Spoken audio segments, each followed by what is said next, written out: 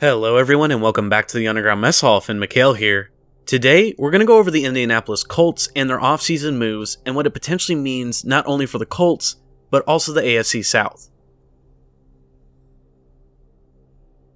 So we're going to do a little bit of background and give you all some information on how the season went for the Colts in brief.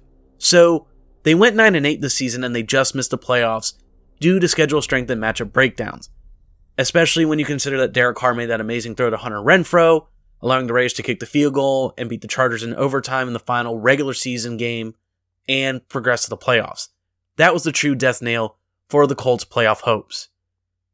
On the quarterback side, in Carson Wentz's first year there, he had a 27-7 touchdown to interception ratio with a 94.6 passer rating. That's really excellent. That's a 3.5 or 4-1 touchdown to interception ratio. And also, you had an amazing breakout star in running back Jonathan Taylor. He rushed for 1,811 yards, had 18 touchdowns, and had about 5.5 yards per carry. He was also in the MVP discussion for about a month and a half this season. So, he's definitely a boost to that team breaking out when he did. Now, while it looked like to be a disappointing finish, especially losing to the Jaguars in their final regular season game, this team looked poised to go to the playoffs next year, especially when you consider how Carson Wentz seemed to blossom under Frank Reich again. Why do I say that? Well, when Carson Wentz was in Philadelphia and had that MVP caliber season up until he got injured, Frank Reich was the head offensive coordinator. So it seemed to be that this pairing was going to work, especially with Wentz now in a new area. He could get away from all the drama in Philadelphia, and so that's where they looked poised to go.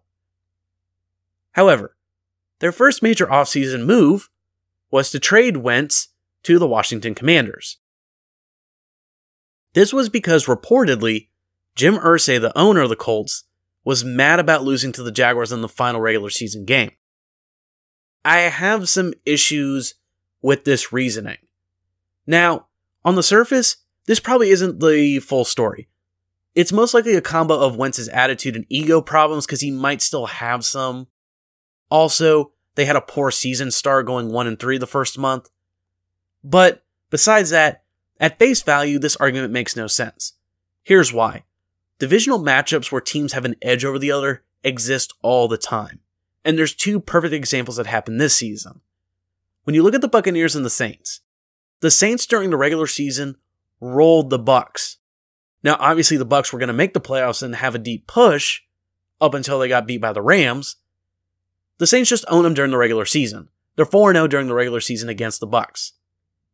Speaking of the Rams, during the regular season, they couldn't do a darn against the 49ers.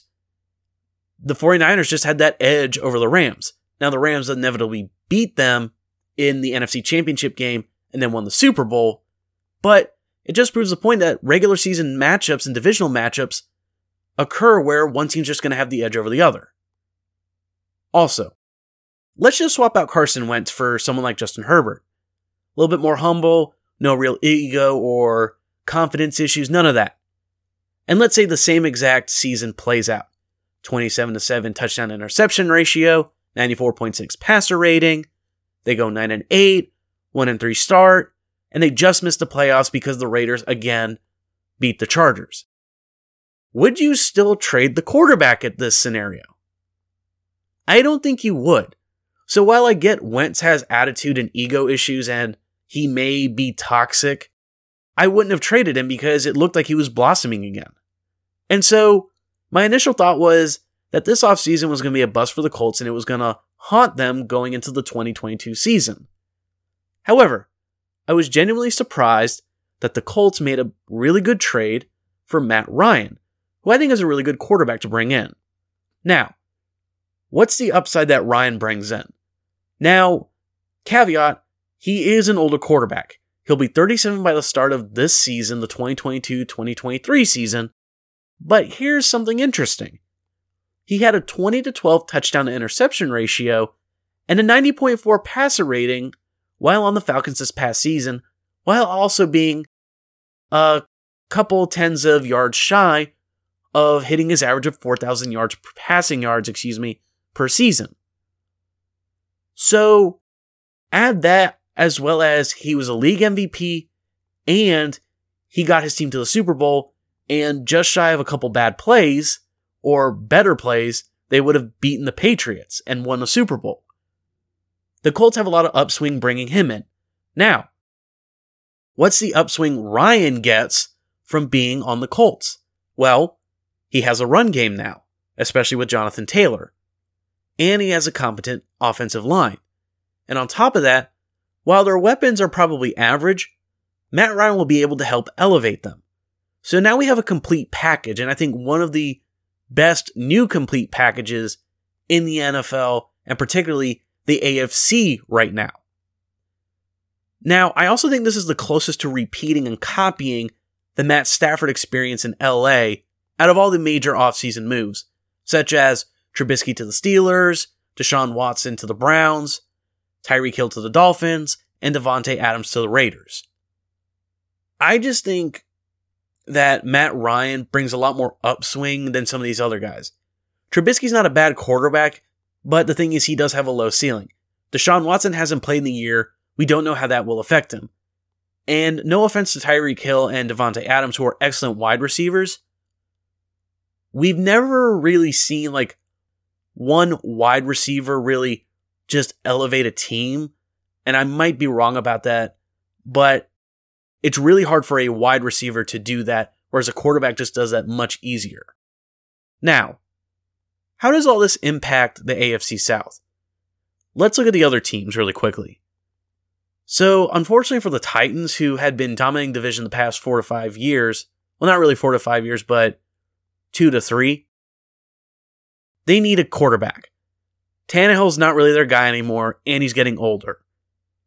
They're also heavily dependent on Derrick Henry, and they don't really have a pass defense, which is going to be really, really dangerous to try and risk that going up against the Colts and any other heavily passing team this season.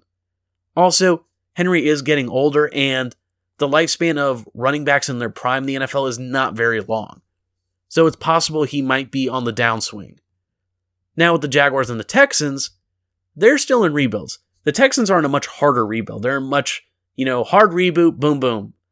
The Jaguars, though, they've made some major moves as well, such as getting Doug Peterson and getting Christian Kirk as a wide receiver. And so they're rapidly improving on paper. Now, I think the Jaguars, while they might win more games, they won't necessarily be competing really in the AFC South. So to me, this division is now wide open, and it's primed for the Colts to take advantage. And I think that's what they're doing right now.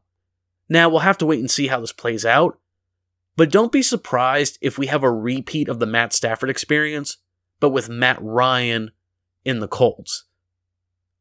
But that's all I got for today. With that said, this has been a Bandolier Corp production. Finn McHale, signing out.